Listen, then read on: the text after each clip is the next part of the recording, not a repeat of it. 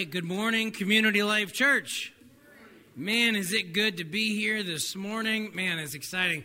I've really thoroughly enjoyed studying this book that we're going to be going into today. And it's our first major prophet. Super great. There's no way that I can give you all of this book today. You need to go home and read this book. I'm going to give you like an aerial view, kind of like, like 30,000 feet aerial view of what this looks like. So it's going to be hard to get into, there's 48 chapters in the book of Ezekiel. And so I just simply cannot give you all of it, but I'm going to give you a lot of what I can to get us going here today. So you can turn in your Bible to the book of Ezekiel. If you have your Bible, or you can open that up, or you can go to your Bible app, and you can do it there. It's after the book of Jeremiah, right? Yeah, no, Lamentations, sorry. And so it's in the Old Testament prophet there, kind of a dead giveaway. And so we've learned from a couple prophets so far. I've enjoyed this study of breaking news, right? The prophets would jump on the scene, so to speak. God would give them a message, and then they would be encouraged, kind of called, if you will, which is a big deal, to then share that message with other people. And they had to do it with such boldness and confidence because of the simple fact that oftentimes these prophets were sought after and actually destroyed. Many prophets were running from their life. They didn't have a big mansion. They weren't on television. Like, the reality is that these guys had direct message from God. And the three minor prophets that we looked at so far, let's do a quick review. I think it's important for us to do this review. They do this in school, and so I think we need to do this as a church family, because otherwise we just come week to week to week to week. But we've been actually building on this together. The first week we looked at Micah. When things go wrong, we can choose what's right. So while everybody else around you is doing wrong, you can choose what's right. You can choose to be an encouragement. You can choose to be a blessing. You can choose these things if you choose to. And so Micah was having some struggles because he was telling everybody, hey, you're doing this kind of wrong. You're profiting off of being a prophet, and we're not supposed to be doing that. Amos pops on the scene. And he says, when I worship God, I can be sincere. This idea is that everything's going from the inside and it's going outward. So it's not that you come in here trying to have an experience with God, therefore you get it. The idea is that you already have it, and now you're worshiping sincerely from the inside out. So it's more of that relationship and worshiping through that relationship more than it is worshiping through a feeling. Though when we are so excited about a relationship, we can get emotional, can't we? Right? Anybody in here like Hallmark movies? Okay, so those of you that do you cry like every time? Right? Because you can see this relationship. Ronnie's not trying to cry, but Deb will. And so it chokes you up because you're like, I knew it.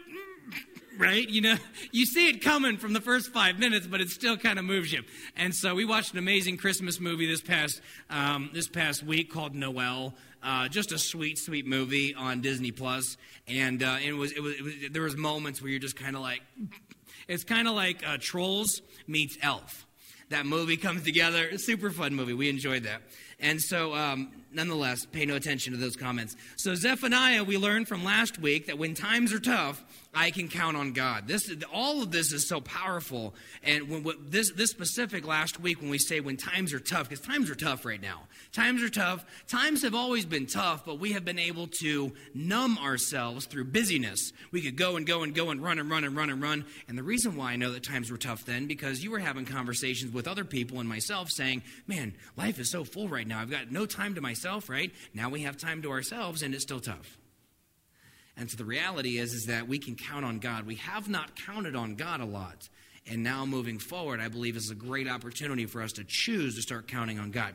So Zephaniah was talking about God's justice and God's hand of mercy and how those come together and his love to actually purify his people. So that kind of gets us a little brief overview. But let me just tell you, Ezekiel is off the hook with all kinds of imagery, just fascinating, like almost street theater, if you will. And we're going to see what Ezekiel was doing. As we get started here, who here has ever owned one of those little GPSs that you would mount to your window, right? Raise your hand. Okay, guys, put it in the comments if you ever had a GPS. Just raise your hand. It's got a little emoji. And so you had a GPS, right? Before that, we had maps, right? So kids, these are big, large pieces of paper that we would unfold from AAA, and we would hold it up like this while we were driving. No, I'm just kidding. And so we'd have these big maps, and we'd be like, I think we're about here. And those are kind of fun. AAA would have triptychs, and you could actually follow and see the signs, and it was pretty fun. But then GPS came out, and in the early 90s, mid-90s, where you could actually follow that little GPS thing. And then at some point in time, they put it in this little gadget, which is actually not a phone. It's a computer, has a phone capability. I bet you didn't know that.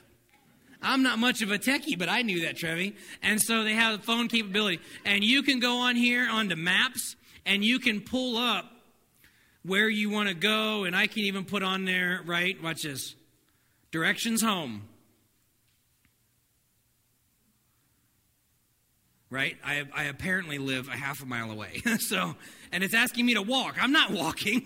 So anyway, so you could do these maps and you can do these things. Well, there was a time I didn't always own one of these, and they weren't easily accessible either. And I used to deliver pizzas. I loved to deliver pizzas for Marco's. I worked for Marco's roughly about 4 years on and off. I had a couple different general managers. One lives in the community here. One, I actually married her and her husband. Super fun. And I actually grew up with one of them. And so it was super neat to be able to do that. And I just love delivering pizzas because I love interacting with people. I'm more of an extrovert than an introvert, if you hadn't noticed. And so I just love being around people. And so I would get in my car and I would drive, and I just know Talmadge like the back of my hand. When they give me the address, I knew exactly where to go. It wasn't an issue. Somebody says, hey, would you be willing to fill in Cuyahoga Falls? And I was like, where's Cuyahoga Falls? I'm just kidding. And so I went to Cuyahoga Falls to fill in, and the store's on like Portage Trail, I think. And I went up there and I pulled in, and I'm going, you know what? They actually have maps on the wall there so you can track. So how hard can this be? First order up, hey, we got a triple. Can you handle it? What that means is I've got 3 deliveries that need to happen at this one time that I go out. Sure, no problem. I mean, how hard can it be, right? So I looked on the map, and I kind of took a little bit of notes down, and anywhere from about 45 to 60 minutes later, I came back to the store. Now, if you don't understand the significance of how much time that was, understand it should have never taken me 45 to 60 minutes because I was lost. I was going down every street. I figured if I followed the numbers, that maybe it would take me back to the store, and that didn't work. And I was just turning on every angle thinking, oh, this looks familiar. No, it doesn't. And I eventually made it back, but I was lost. At one point in time, I pulled off, and I remember going into this gas station going, this is just, the delivery guy should know where he's at. And I walked in, and I said, hey, where am I at? Where am I at? Where am I? And they would say, where are you supposed to be, right? Well, today's sermon title is simply, where am I? Where am I? And I wonder, and I go, where am I? They go, well, you're in the gas station. Yes, I know that. Where is the gas station? Right, you're in Cuyahoga Falls. I know that. Where's Marco's Pizza? I never ordered from there. What? It's good pizza, right? And I get a little mad. And then they was able to give me some directions. I finally got back. Guy goes, where were you? I don't know. That was the problem. I had no idea where I was. We talk about getting lost, and we talk about that in a physical sense, but we've been lost emotionally, haven't we? We've been lost relationally, right?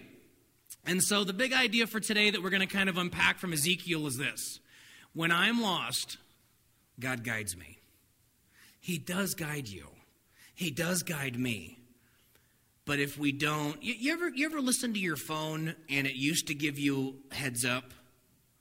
And then all of a sudden you realize that your phone is not giving you those heads up. And you're mad at the phone. Okay, maybe this is just me. And then you find out that your volume's down. Right? Or maybe I'm not listening because the volume on the radio is up too loud. God is trying to guide, right? Like our maps is trying to guide us.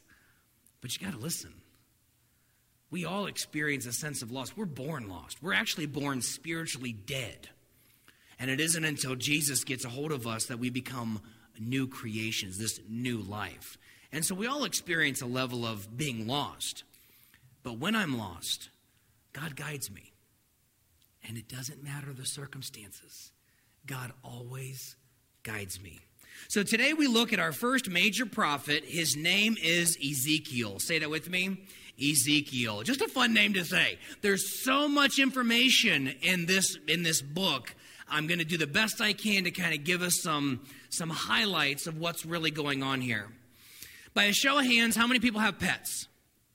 How many people have ever had pets? Right? So pets are interesting. We have pets everywhere in Mogadore. When we first got married, my wife surprised me with a little Bichon we named Sneaker because she was sneaky. And so we called her Sneaker, and it was so interesting that sometimes I led the dog, and sometimes the dog led me.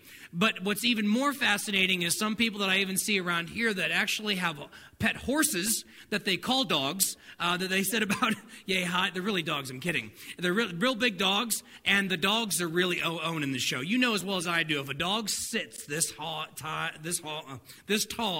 the reality is he's being nice to you if you're still walking next to it. And so it's interesting to me when you got pets that are actually leading the lead. But the idea is that we're supposed to lead the pets. You go on nice walks.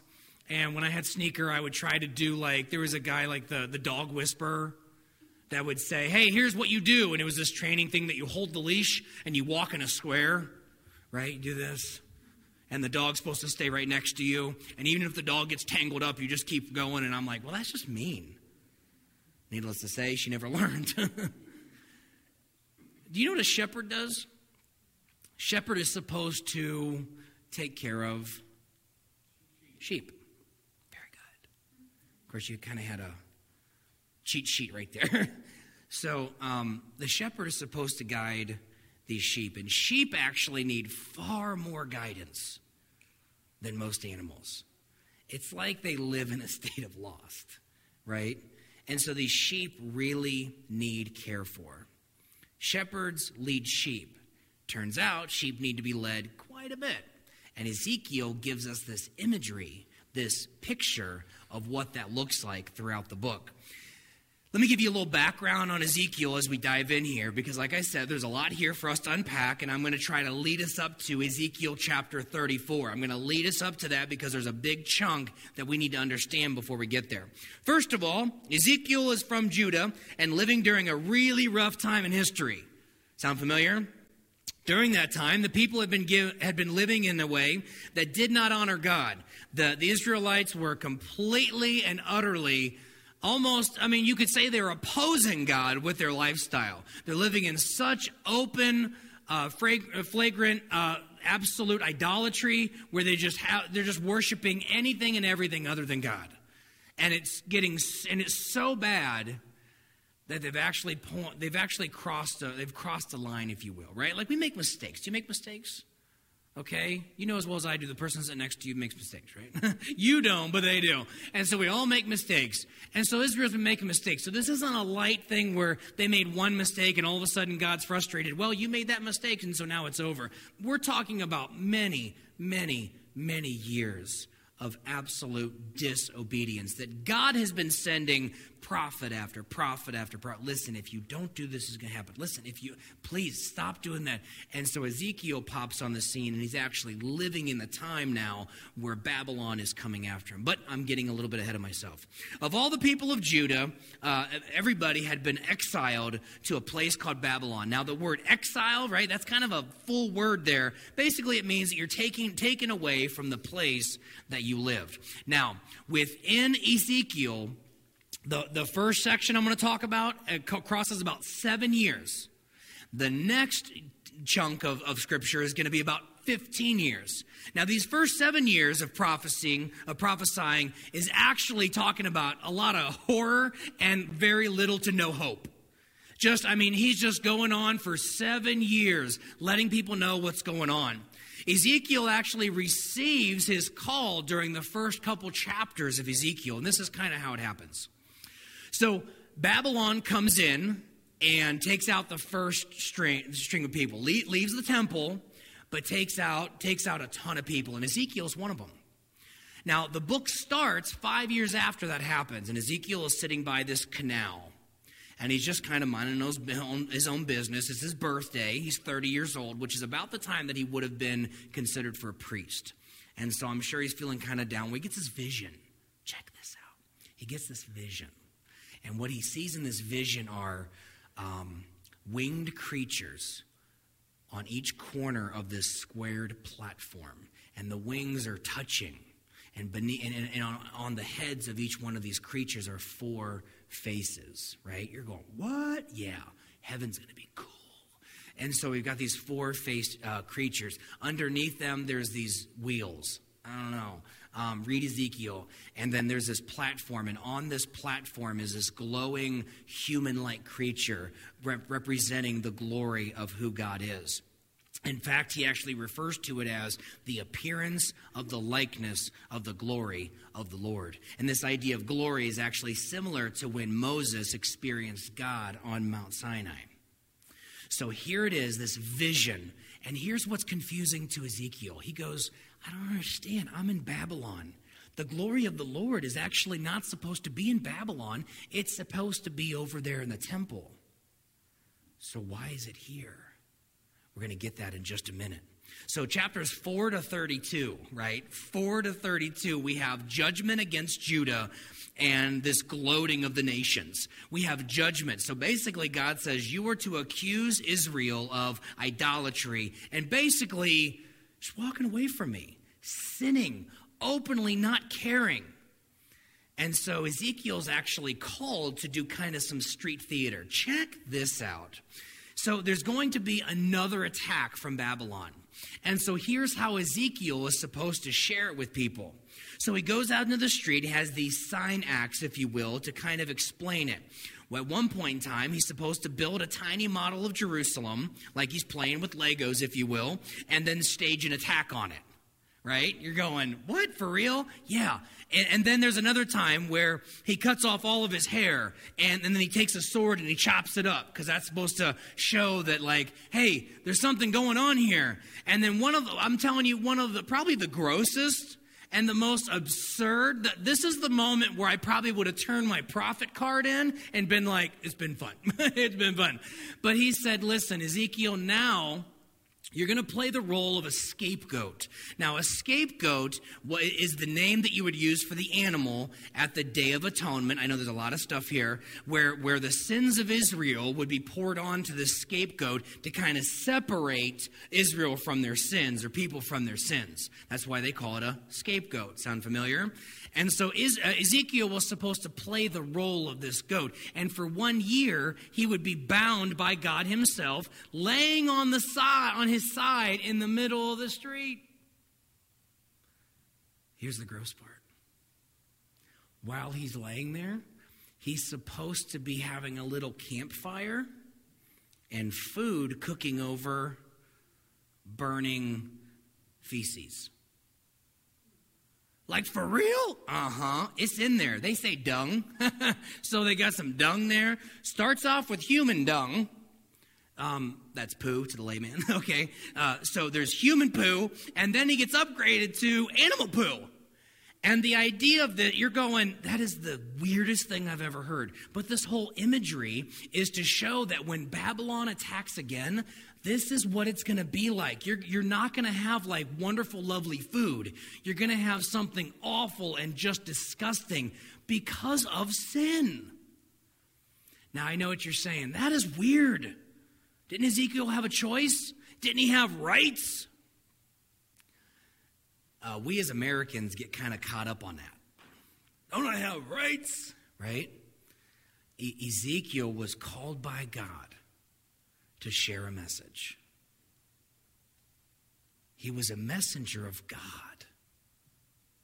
So he chose to be obedient and he chose to be faithful to God, even though he had to do some strange things that God clearly said, this is what you're going to do. So this imagery was to share that how this is not going to be a good time. When Babylon comes back again, it is going to be very, very bad. Even worse than the first part. Now, I know what you're thinking. Well, this is just kind of crazy. What else is going on, right? Well, that's the gross part. I think the worst part about it almost is that Ezekiel was told by God, hey, do these things. Oh, and by the way, nobody's going to listen to you. Could you imagine going and doing a job and you had to convey information and then they said, hey, you're going to go do this for the next year or so, but by the way, nobody's going to listen to you. Wouldn't you feel hopeless? Wouldn't you feel kind of like, well, I'm sure there's something else out there I could do that's more meaningful? This was very meaningful because he was working for God, directly conveying this message. But he knew ahead of time, hey, nobody's even going to listen to you. About a year later, Ezekiel gets another picture, another vision, another picture of what's going on. And he kind of gets a virtual tour of a temple. Right? Gets a virtual tour of the temple in Jerusalem where he's not at. Now he sees pictures of people in the inner court, super big deal, who have put up statues, idols. And people are worshiping these idols and these statues. And it's just not going well.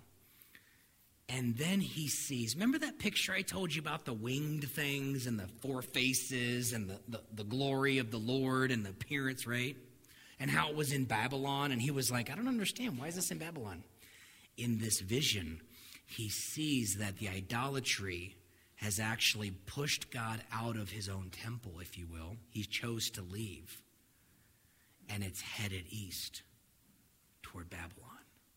So it's starting to come together for Ezekiel to see, like, what's going on? So now we see it's out of the temple, right? This imagery. And Ezekiel is getting a picture. Now we see how and why God's glory was seen in Babylon rather than Jerusalem.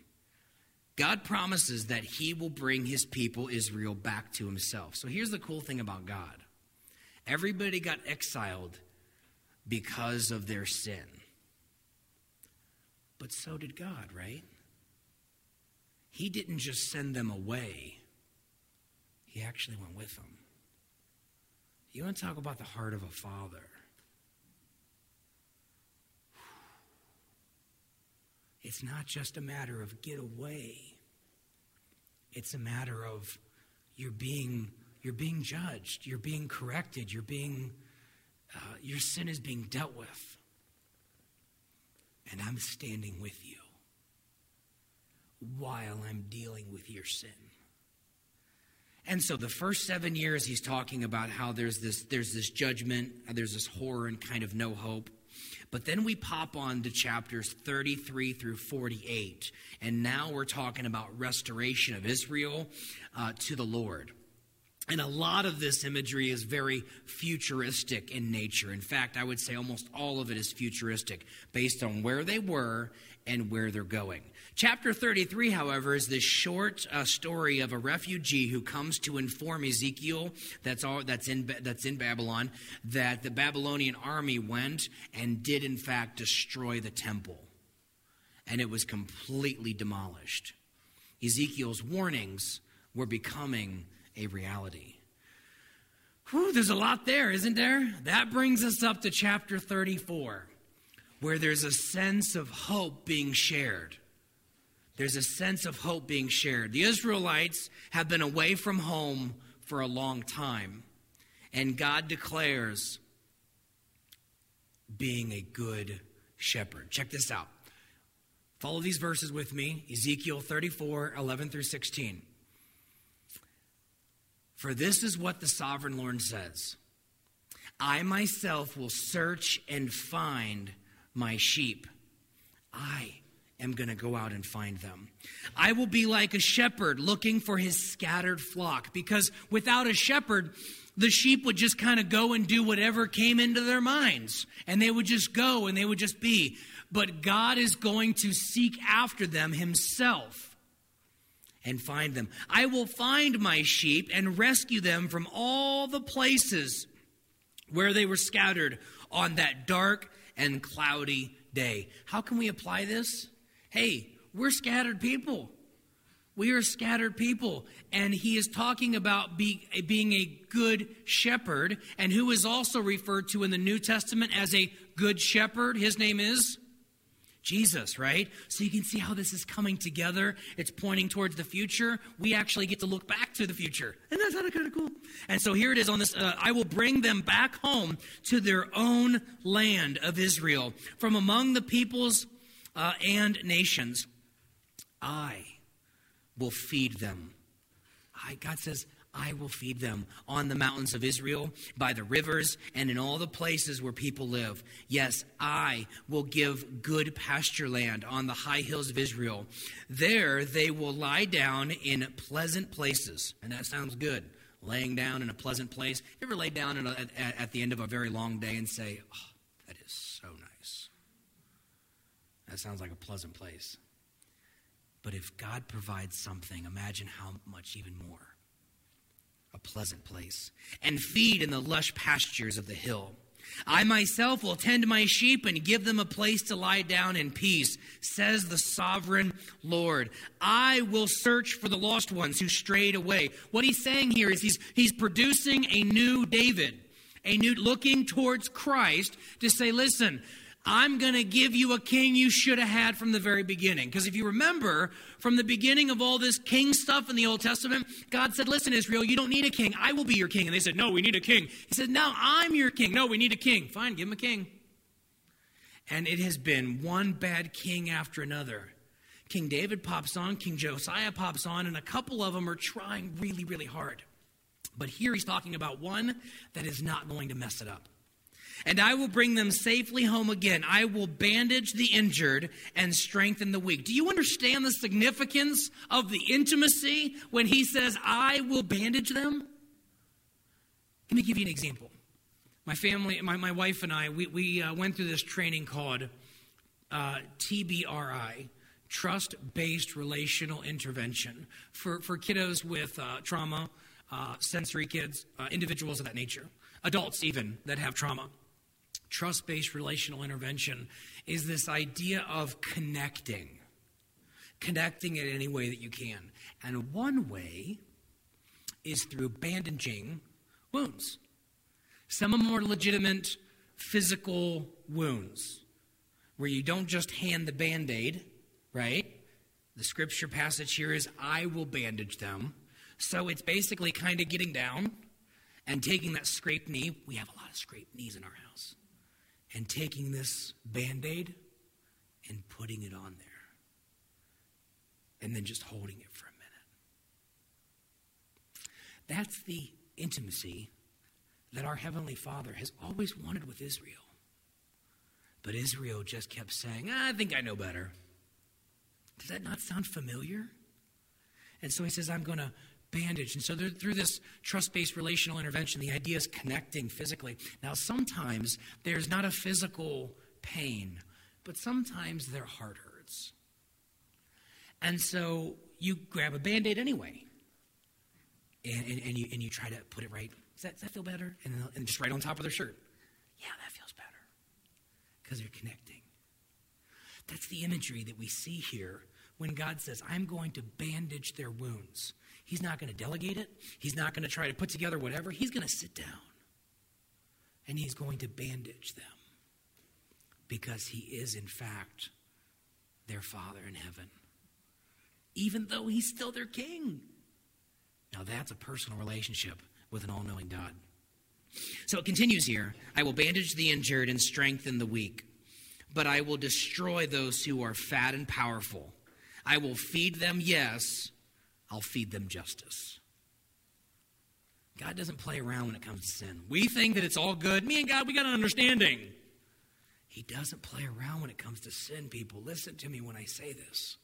I've experienced it in my own life. I have seen it with so many people thinking it was all good.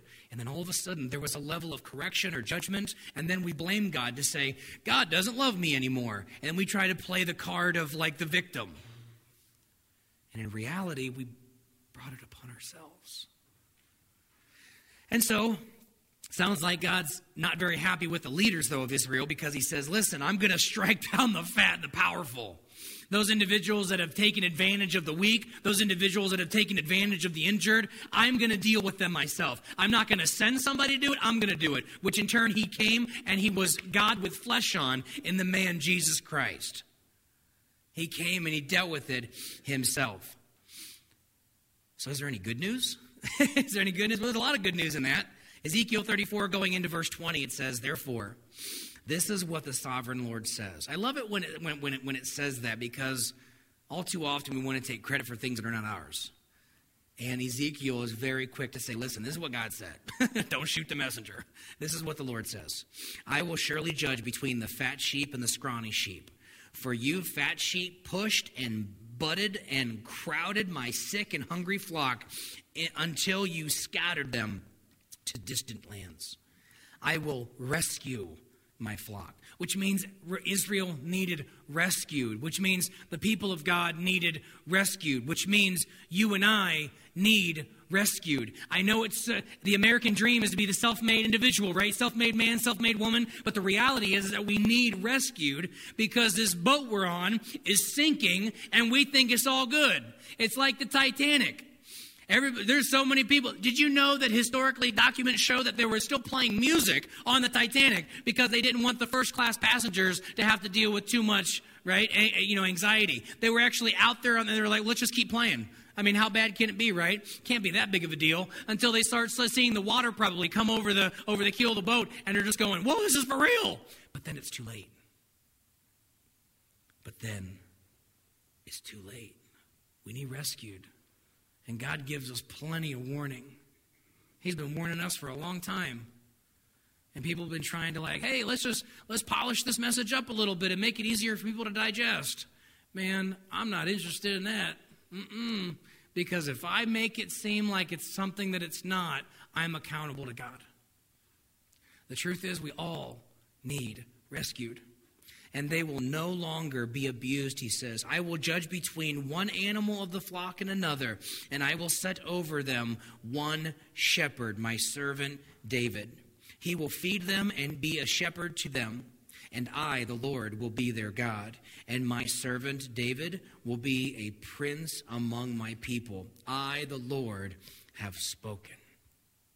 You see, they've taken advantage of so many people, and God is done with it. And he's going to deal with every individual. So as we come to the close of the book, we see that there's judgment already in place, but God isn't causing judgment from afar. He didn't send a letter. He didn't shoot an email. He didn't put it out on social media. He didn't say anything from afar. He was in the midst with them, and in the midst of them dealing with it, he was giving hope. Understand, this is what's going to happen. I'm going to change their hearts. I'm going to remove their hardened heart, and I'm going to put in a heart of flesh, Scripture says, and I'm going to do it so that they can truly honor me. The only way that our hardened, dead heart can be changed into new life is through the man of Jesus Christ. And that's what's happening here. That's what's being said here. When God says, I'm going to remove this hard heart, and I'm going to put in a heart of flesh, I'm going to put in a heart that's receptive to me, it's because, and it's only way he can that he chose to do this. I guess he could do it any way he wanted, but he did it in Christ. So when we receive Jesus, we receive new life. Bringing his people together. So this is such a cool part of the book. Chapters 40 to 48. There's this vision of the new temple. He doesn't refer to it as Jerusalem. He refers to it as the new temple. Ezekiel receives an amazing vision of this new temple. The image is remarkable. It's about 6 miles all the way around. It goes about a mile and a half and a mile and a half, mile and a half, mile and a half. I don't know, do the math. And so it goes all the way around, but in sheer diameter, it's 6 miles is what this would look like being here on earth. This is amazing. And then in this vision of the temple, he sees, remember from the beginning when I started rambling about the winged creatures? Right, the wheels underneath these, the 4 heads, the squared structure, the glory of the Lord, the likeness of the glory of God, right? It's now floating, right? Coming into this new temple. So it left because of idolatry. It joined his people. And as he brings his people with him to this new temple. Now here's kind of a cool thought. There's this image of it coming in. Some people would say that it's a literal temple, and some people would say it was a symbolic temple. Regardless of what other camp you stand on, Either way, God is preparing to restore his creation. Here's the coolest thing ever. Ezekiel sees this tiny stream pouring out of the temple.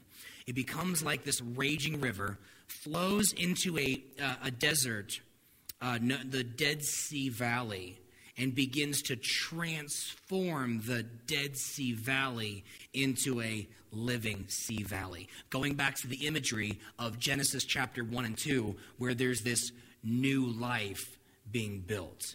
He will restore his creation. He had a plan. Sin messed it up. We allowed it into the world. It continues to get messed up. And God says, I am going to restore it. The book of Ezekiel reminds us to seek out the Lord in those dark times. You may feel exiled. I mean, the pandemic can make you feel, right, pushed out. But understand God is still with us. This application specifically for Israel, saying like, I'm going to receive my people and I'm going to restore them, it does apply all to creation and to all of us. This restoration of coming together. There's a lot of information right there from the book of Ezekiel.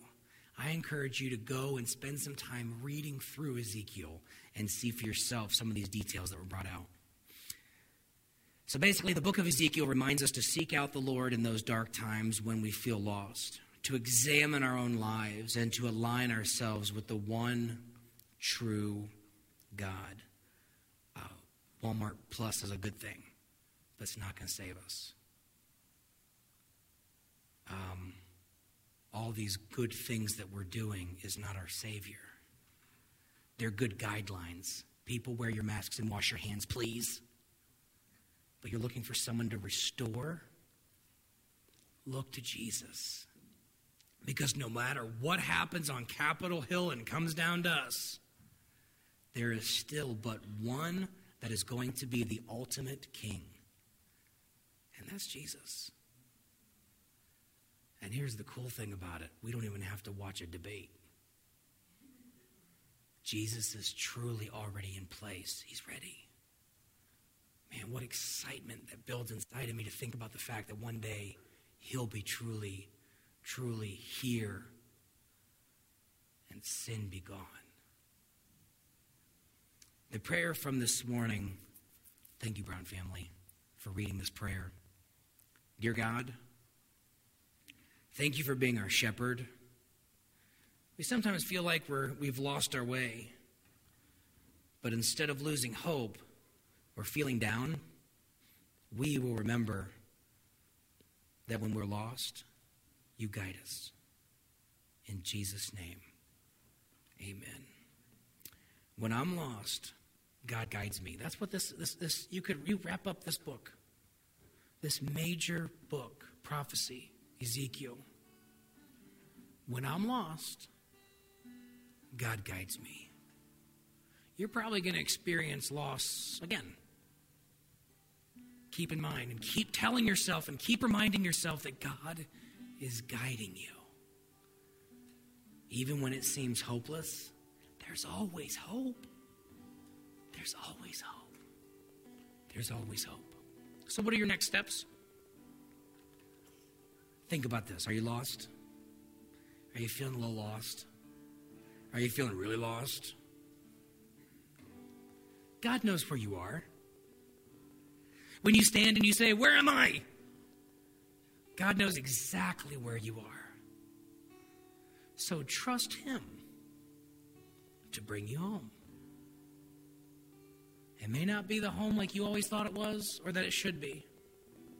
But when Jesus is there, when the Father is there, bandaging your wounds, strengthening the weak, that's home. That is home. Listen to this Psalm 95. Psalm 95, and then we're going to sing this song together. Come, let us sing to the Lord. Let us shout joyfully to the rock of our salvation. Let us come to him with thanksgiving. Let us sing psalms of praise to him. For the Lord is a great God, a great King above all gods. He holds in his hands the depths of the earth and the mightiest mountains. The sea belongs to him, for he made it, His hands formed the dry land too. Come, let us worship and bow down. Let us kneel before the Lord our Maker, for He is our God. We are the people He watches over, the flock under His care. If you only would listen to His voice today. As we sing this song, I want to give us an opportunity to just pray and cry out to Jesus, the one who is our rescue, the one who is our good shepherd. So let's just pray for a moment here and listen to whatever the Spirit of God might be sharing with you. When we say that we love you, Jesus, what this means is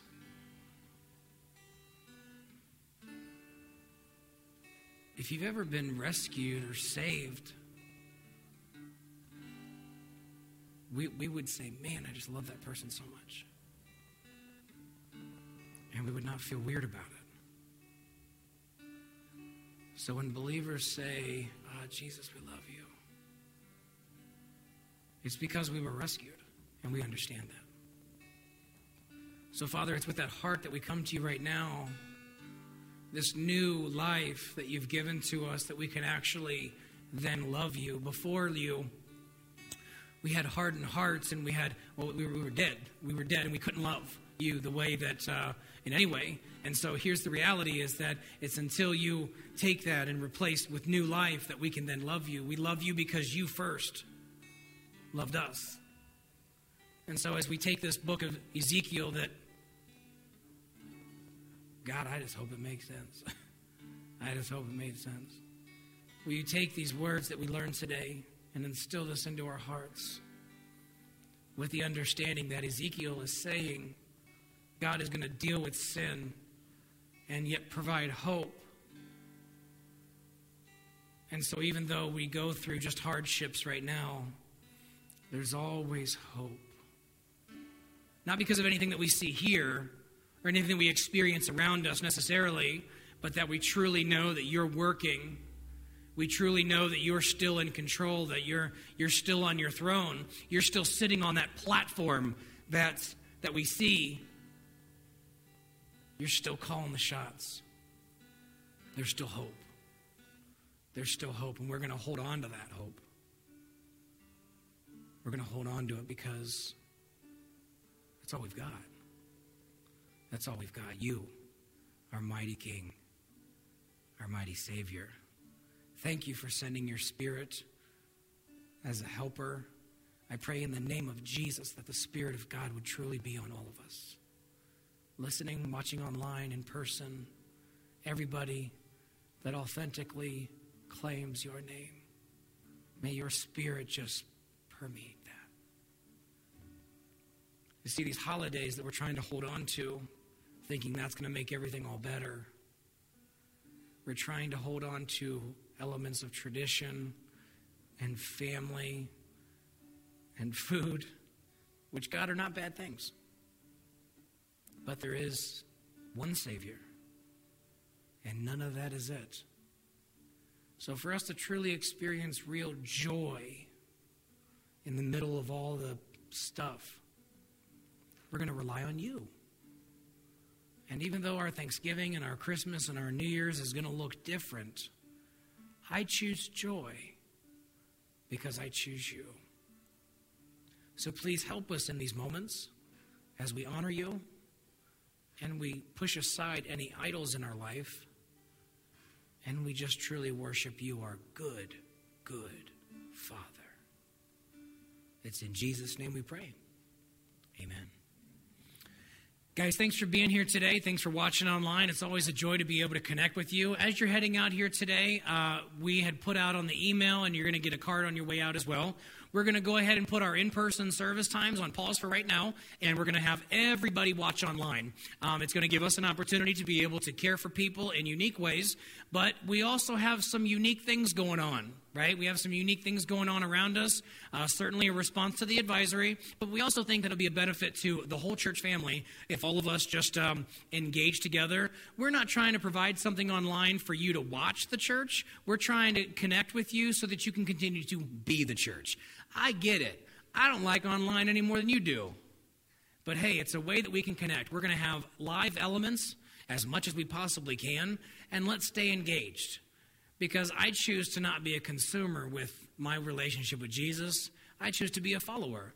So let's engage together for a couple weeks, and let's see what God can do in the midst of all of that. All right? Will you receive the blessing of the Lord as you head out here now? The Lord bless you. The Lord keep you. The Lord shine his face upon you. The Lord turn his face toward you and give you peace. Now go and be the church.